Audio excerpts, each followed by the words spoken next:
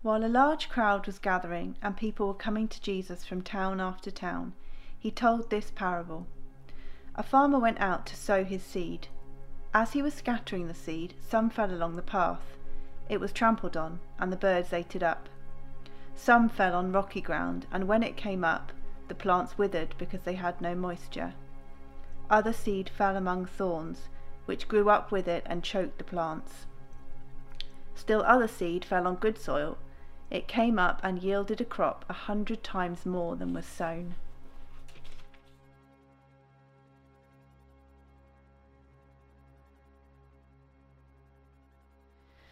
Good morning. How do you imagine your relationship with God? If you're a believer in God, if you trust him, if you follow him, do you imagine it as kind of distant and far away? That he's kind of always low-level angry with you? That he swoops in when you're really in trouble, but apart from that, he's kind of fairly absent? Maybe you're not a Christian, maybe you're not somebody who believes in God, but the question maybe for you then is like, what kind of relationship do you imagine you could have with God? Well, often it's that kind of distant relationship where he's not particularly involved with us day by day. But Jesus, at the end of the passage that we read today, in Luke chapter 8, verse 21, he says, it's possible for us to be his family. He says, my mother and my brothers are those who hear God's word and put it into practice. Did you know that you can be a part of God's family? As in, you can be drawn into whatever it means to be a part of Father, Son, and Holy Spirit. To be in Jesus's closest relationships. You can be part of that, not distant but close. Not kind of him suspicious of you, but that he loves you and wants to spend time with you. Well, how do we get into that position? Well, Jesus says it's those who hear God's word, who build their lives on the foundation of all that he says, who hear God's word and who put it into practice. That's what this whole chapter is about, isn't it? All over again, Jesus says stuff like, listen to my words, listen carefully. If you've got ears to hear, listen up. Hear the word, retain it, put it into practice. He says it over and over again. So how have you responded to Jesus' words? How have you put them into practice? If you've been with us over the last few weeks as we've looked through Luke, have his words, the story about him, had an impact on your life? I mean, we've heard so far that he's the promised rescuer who's come to turn the tables on all injustice and evil. We've heard that he's the seed of this new humanity, a new family tree has been planted, and Jesus is inviting you into it. We heard that Jesus, or saw Jesus in the stories, work miracles and then speak words that turn our priorities upside down, that make us look at wealth and status and comfort differently, that make us look at our enemies and treat our enemies differently. So how have you responded to his words? Have they been like an earthquake in your life? Have they reordered your priorities so that you have been using your wealth differently? Have they made you treat your enemies differently and love them instead of hate them? Has it made you see your church family differently? That it's, church is not just something that we do on a Sunday morning. It's not just something we go to, but it's a new community, a fellowship, a family that you're a part of.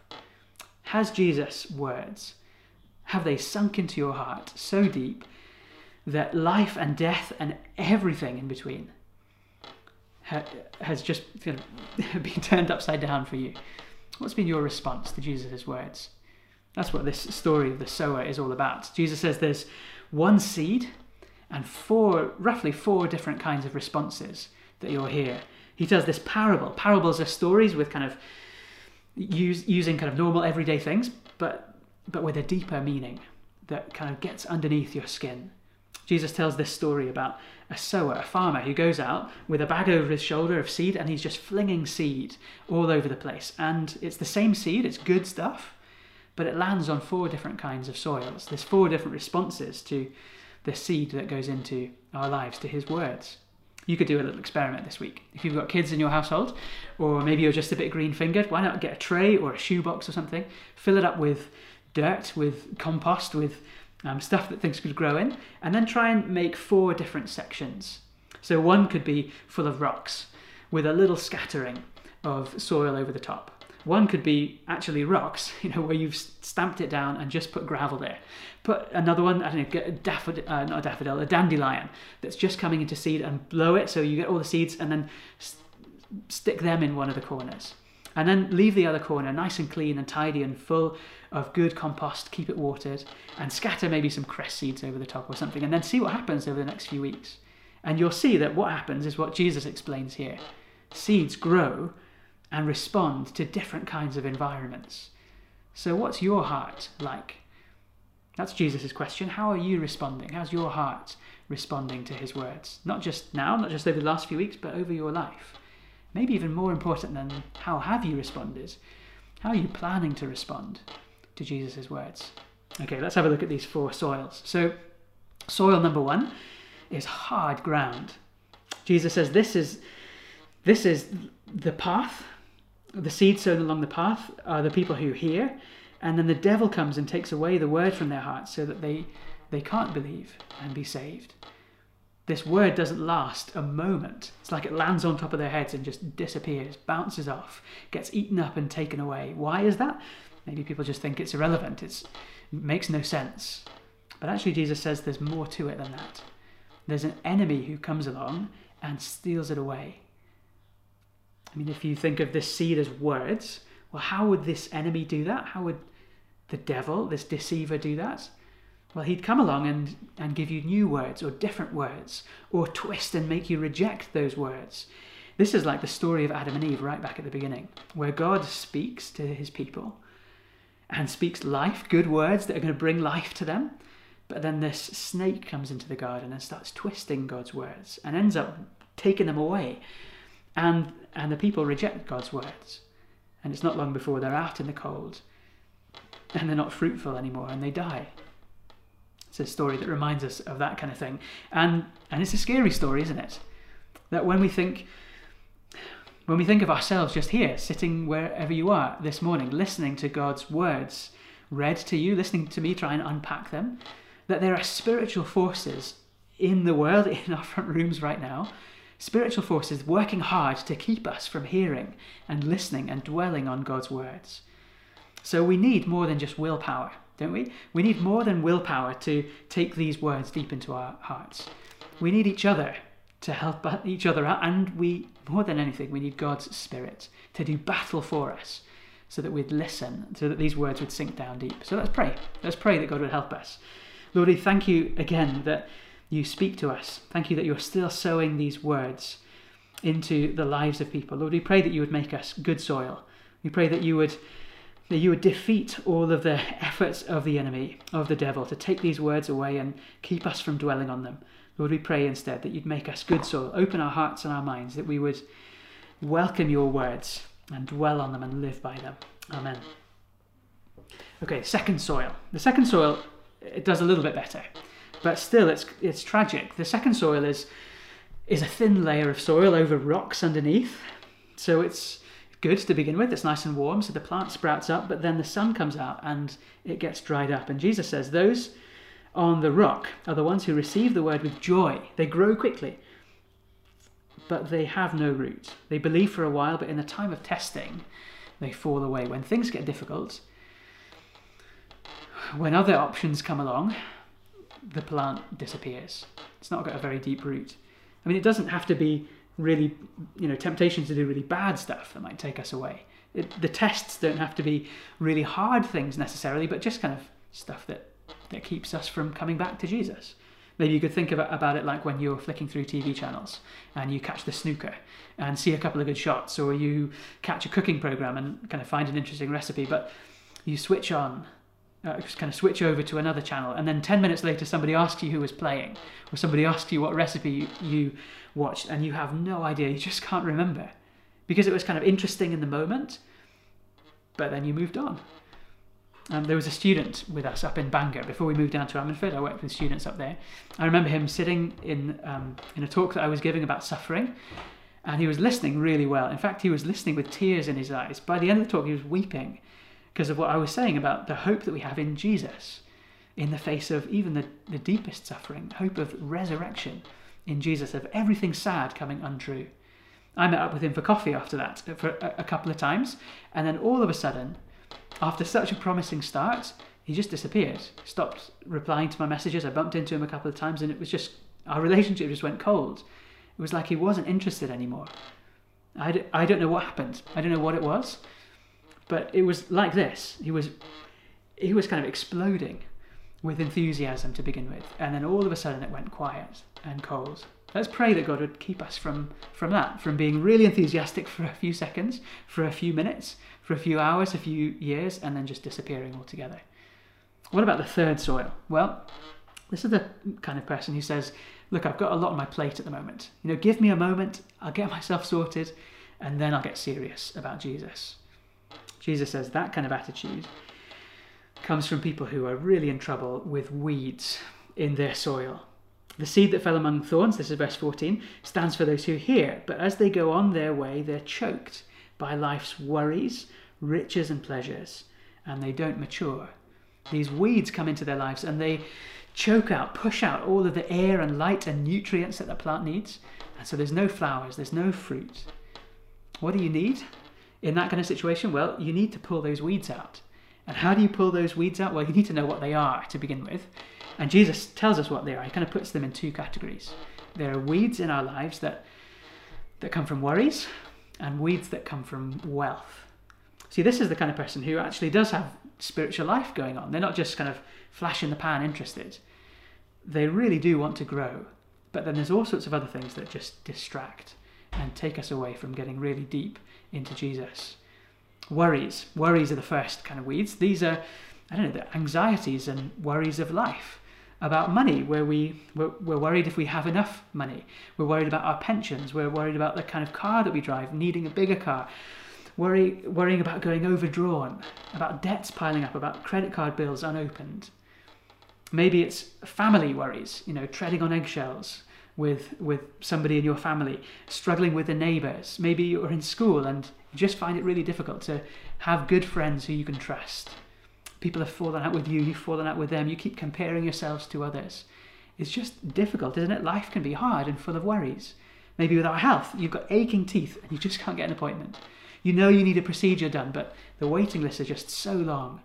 Maybe you're worried about the vaccine, worried whether you should have it, worried what happens if you do get it. Worries can choke us like weeds. They pull us away, pull our focus away from Jesus, away from him as we just try and get ourselves sorted and say, give me a moment and then I'll come to Jesus. We need to be careful and deal with those weeds and pull them up with Jesus' help, not let them kind of pull us away from him. But there's other kinds of weeds as well, maybe more unexpected kinds. And these are riches and pleasures. Jesus says wealth. This is the kind of thing I think where we end up feeling no dependence. We don't feel like we need God anymore. We're kind of self-sufficient. We've got all that we need. We can solve our own problems. We can get everything we want. If I can't solve my own problems with my own cash, well, I'm sure I know somebody who, I can pull some strings. They can come and help me out. We end up feeling pretty satisfied. Thinking like, what could Jesus give to me that I don't already have? We might end up thinking that everything else seems so much more real, that there's stuff out in the world which is just much more pleasurable and much more, important and real. And so we end up not really thinking that Jesus is particularly relevant or important or giving him much time. And so you see, we're getting choked up again. Our focus is taken away from Jesus. We're running out of oxygen. All we can think about is our worries. I can't breathe. I can't see for the difficult things or for the good things in my life. You could think about what we ask for prayer for. This might be a helpful way of working out what weeds are at risk of choking your spiritual life. When we ask people to pray for us, we often talk about worries, don't we? And we say, would you ask that God would help with such and such a difficulty in my life? Have you ever heard anybody, when you ask them what you can pray for them, have you ever heard anybody say, I'm kind of worried, I'm getting kind of concerned because I got a pay rise last month. Could you pray for me because I got a promotion recently? I've just come into some inheritance. We've just booked a holiday. I can't wait. But would you pray for me because those things are dangerous? Have you ever heard anybody say anything like that? Ask you to pray for them, to say something like, would you pray for me that I would remember what's really valuable, that my treasure would be in heaven and not in my bank account? Would you pray for me that I would know my identity is in being a child of God and not in other people thinking highly of me and because I got that promotion? Would you pray that I would know my true rest and peace is with Jesus and not in holidays and weekends and the kind of things that we usually look forward to. You ever heard anybody ask for prayer requests like that? Thinking of wealth and pleasure as a dangerous thing? Well, Jesus says that they're like weeds that can choke us. They're the kind of things that say, just give me a minute, just give me a moment, let me do this first, let me experience that first, let me tie up the loose ends of this problem first, and then I'll come and get serious about Jesus. But a moment becomes a month becomes a year becomes a decade, and then our lifetime slip by and we haven't really taken him seriously. We don't really have any fruit to show. No growth or maturity. All of life has just been choked out by good stuff or hard stuff. So what do we do? What do we do if we realise that is me? I mean, that is me. And I imagine it's you as well, that you want to be serious about Jesus. You want to grow spiritually, but there's just so much stuff that comes and chokes life, spiritual life. Well, what do? We need to go and knock on the farmer's door. That's what we need. We need to knock on the farmer's door and ask him for help. Philippians 4 verse 6 is a letter. Philippians, that's later on in the New Testament. And one of the last verses in the letter goes like this. Don't be anxious about anything, but in everything, by prayer and petition, with thanksgiving, present your requests to God. And the peace of God, which passes all understanding, will guard your hearts and your minds in Christ Jesus. You see, Christians will always, in fact, if you're human, you'll always struggle with worries. And you'll have times when things are good as well, when there are pleasures and riches. So we're not supposed to just try and get rid of them or not deal with our worries or something like that. What we're supposed to do is deal with them with Jesus, is knock on the farmer's door and ask him to help us, is to let those worries and those wealths lead us to Jesus, to go and ask him for help, to go and give thanks to him, to bring him into every little moment of our lives and say, Lord Jesus, would you help me rip out these weeds? I don't want them taking my focus. I don't want them stealing my oxygen. I don't want them taking my focus so that I can't see anything. I want to grow. Would you rip out those weeds and help me to grow deeper into you? And as we do that, well, weeds do come back. Worries keep coming back. Riches and pleasures keep knocking on our doors. But the more that we take those weeds away, even if they do come back, they come back weaker and we grow stronger as we do some weeding with the great farmer, with the Lord Jesus. So next time you see an overgrown garden, maybe it's your own garden, next time you see a heap of brambles, next time you're weeding your own garden or flower pots, take that as an opportunity to pray. Lord, would you help me? Would you help me to see what weeds I'm struggling with? What's choking me? And would you help me weed my heart, that I be good soil? So, good soil. What is good soil like? Jesus says the good soil stands for those with noble and good hearts, who hear the word, retain it, and by persevering produce a crop. This is somebody who's more than just a little bit intrigued. Somebody who's more than a distracted believer. This is somebody who's committed, who is all in with Jesus. Of course, this is the kind of person who slips up, who gets distracted. You know, weeds will come and land in the good soil as well, but when that happens, when we slip up, when we get distracted, that hurts us and it drives us deeper into Jesus. It makes us say, I want to grow. I want to be somebody who's good soil. Please come and take out these rocks. Please come and weed my garden so that I would grow with you. What does that kind of soil produce? This kind of soil of a heart that's dependent, that's humble, that's kind of trusting Jesus, that wants his word to come deep into our hearts. Well, it explodes with joyful thanks. Do you remember the woman in the story last week? If you were here, you can flick back a chapter if you weren't around, and read the story of a woman who bursts into a dinner party with Jesus, embarrasses everybody except Jesus, and she falls down at his knees and wets his feet with her tears and wipes them with her hair because she's so thankful. She explodes in gratitude because of all that Jesus has done. His words of forgiveness have exploded into her life and changed her. That's what this is talking about. Her life is bearing fruit. And as if we think it's maybe, in case we think it's just all about emotions and kind of big shows of gratitude, go back to the beginning of chapter 8. We haven't talked about this yet. You see these stories of lots of different women. Mary called Magdalene, Joanna, the wife of Chuza, and many others who had a lot to thank Jesus for. He'd done wonderful things for them. They had taken his word, his life into their hearts. and they were pouring out goodness. They were mirroring his goodness, not paying him back as if they kind of had some kind of debt. They were mirroring his goodness by giving up their time, their lives, their wealth, all sorts of stuff they gave to sacrificially look after Jesus and see that his words kept on going, seeing that he was supported so that he could take his good news even further. Those were people who were bearing fruit. They mirrored Jesus, that sacrificial giving. They weren't paying him back. They were mirroring his goodness poured into their hearts. It was pouring out to others. You see, they were bearing fruit with the seed that he planted in their hearts. This also looks like light. That's the next little story that we read, isn't it? No one lights a lamp and hides it. No, if you've got Jesus' truth and life, his words in your light, it'll burst out. So don't keep it from others. It's a very strange thing, isn't it? If you know the truth, if you know Jesus, to not speak about it with others, to not speak about it with your kids, with your grandchildren, with your family and friends. And I know that can be awkward and maybe weird sometimes, but we should be doing that. And Jesus says, inescapably be doing that. Light has to be lifted up. Light will come out in the end.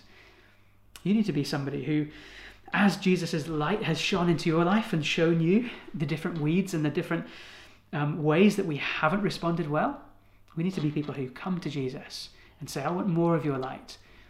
And as we do that, we'll be spilling that light out to the world. We'll be sowing seeds in the lives of other people. So this good soil looks like fruit, kind of multiplied. It looks like light pouring out to the world. And it looks like where we started, being part of Jesus' family, drawing close to him. Having his words deep in my heart means he's deep in my heart, which means I'm close to him and I'm walking with him day by day. So how can we be that kind of soil? Well, we've got to come to the farmer, like I said. We've got to come to the farmer and ask him to help us, not just have the words, but to understand those words. That's what the disciples do, isn't it? They come and they say, Jesus, we don't understand what you said. Could you explain it to us?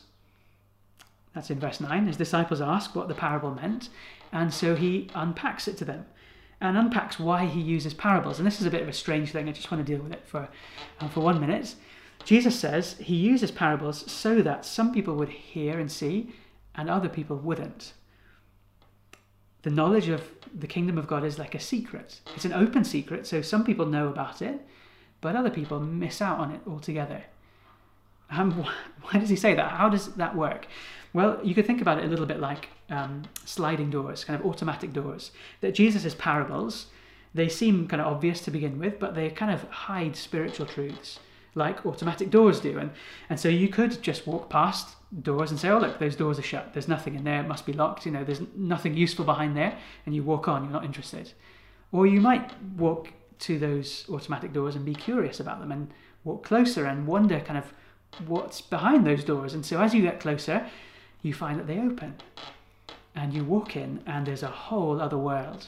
That's what Jesus' parables are like for the heart. They show up what our hearts are like in relation to him. They show us whether we are humble and have kind of spiritual curiosity, spiritual life in us. People like that, they come closer to Jesus and they ask him, and those doors open and they find the secrets of the kingdom of God are an open secret. He's willing to give them to anybody who comes and asks and knocks and seeks. And other people will just say, no, there's nothing in there. It's just darkness. Not interested. It's all nonsense. It's just religious mumbo jumbo. Forget about it and walk on. That's what Jesus' parables do. What are they doing for you at the moment? Is this kind of putting you off him completely? Or are they drawing you in a little bit closer? So Jesus' disciples go with spiritual curiosity. They say, I wonder what's in there. They come up to those doors, they ask, seek and knock, and Jesus opens the parable and opens spiritual life to them. So that's what we should do. Maybe this can be our prayer today, that we say, Lord, I don't know much about Christianity. A lot of it doesn't make much sense to me, but I think it's true. I think it's good. Maybe this would be your prayer today. I think it's true. I think it's good, but every time I try to put it into words, I just get tongue-tied. Every time I try and explain it to somebody else or ask a question, it just doesn't seem to come out right. So would you please help me? I want to understand. I think it's true. I know it's good. Would you help me to understand more and more? And as we do that, as we make that our prayer, Jesus does in us what he does to the disciples. He plows up their hearts You see, he unpacks this parable for them. And Matthew, rich tax collector Matthew, he's warned about riches being weeds. And then James and John, two of Jesus' other disciples, who were small business owners, fishermen, maybe people full of worries about what the future would hold. Well, he says, watch out for worries. Those can be weeds as well. And then politically active Simon the Zealot, who's worried about the trials and hardships that are coming with all the political leaders he knows a lot about. He knows how difficult life is going to be for people who stand against Rome and the rulers. And Jesus says, don't worry, don't let trials take you away from me. You see, he's ploughing up the lives of the believers, of these disciples, as he explains life to them. So, as we come to him and ask him to help us, as we knock on the farmer's door, we should expect him to plough up our lives, to make us good soil, to take out rocks, to take out weeds, and help us to be like him. Because did you see? Jesus is the only one who's ever been good soil. Jesus is the only one who ever had a purely noble and good heart. He's the only one who's ever fully, perfectly heard, listened to God's words, to his Father's words, put them into practice, retained it, and produced a crop. Do you know what those words led Jesus to do? They led him to go to the cross, to die for us, to die for people like us who are rocky, weedy, terrible soil, so that he would die for us, so that God wouldn't abandon the farm that is us, our hearts, but that he would make us his own inheritance, and dig us up and make us good soil. Jesus went to the cross to die for us so he could bring light into our lives and show up the dirt but clean it all away. Jesus came to die for us so that we could be brought into spiritual life in God's family. That's who you come to today. When you go and knock on the farmer's door, you come to Jesus. Jesus, the good soil. Jesus, whose seed comes into our own hearts, who makes us good soil so that we can hear it, retain it, and produce a crop with it. So what kind of relationship do you want to have with God? Do you want to be far away from him? Not really listening to him? Only coming to him when you need him to swoop in on certain situations? Or do you want to be somebody who's close to him, who's in his family, who's deeply knitted into his life? Well, if that's you, then let's pray. Let's pray that God would keep you on that path, that God would plant his word deep into your hearts and keep you growing like him day after day. Amen.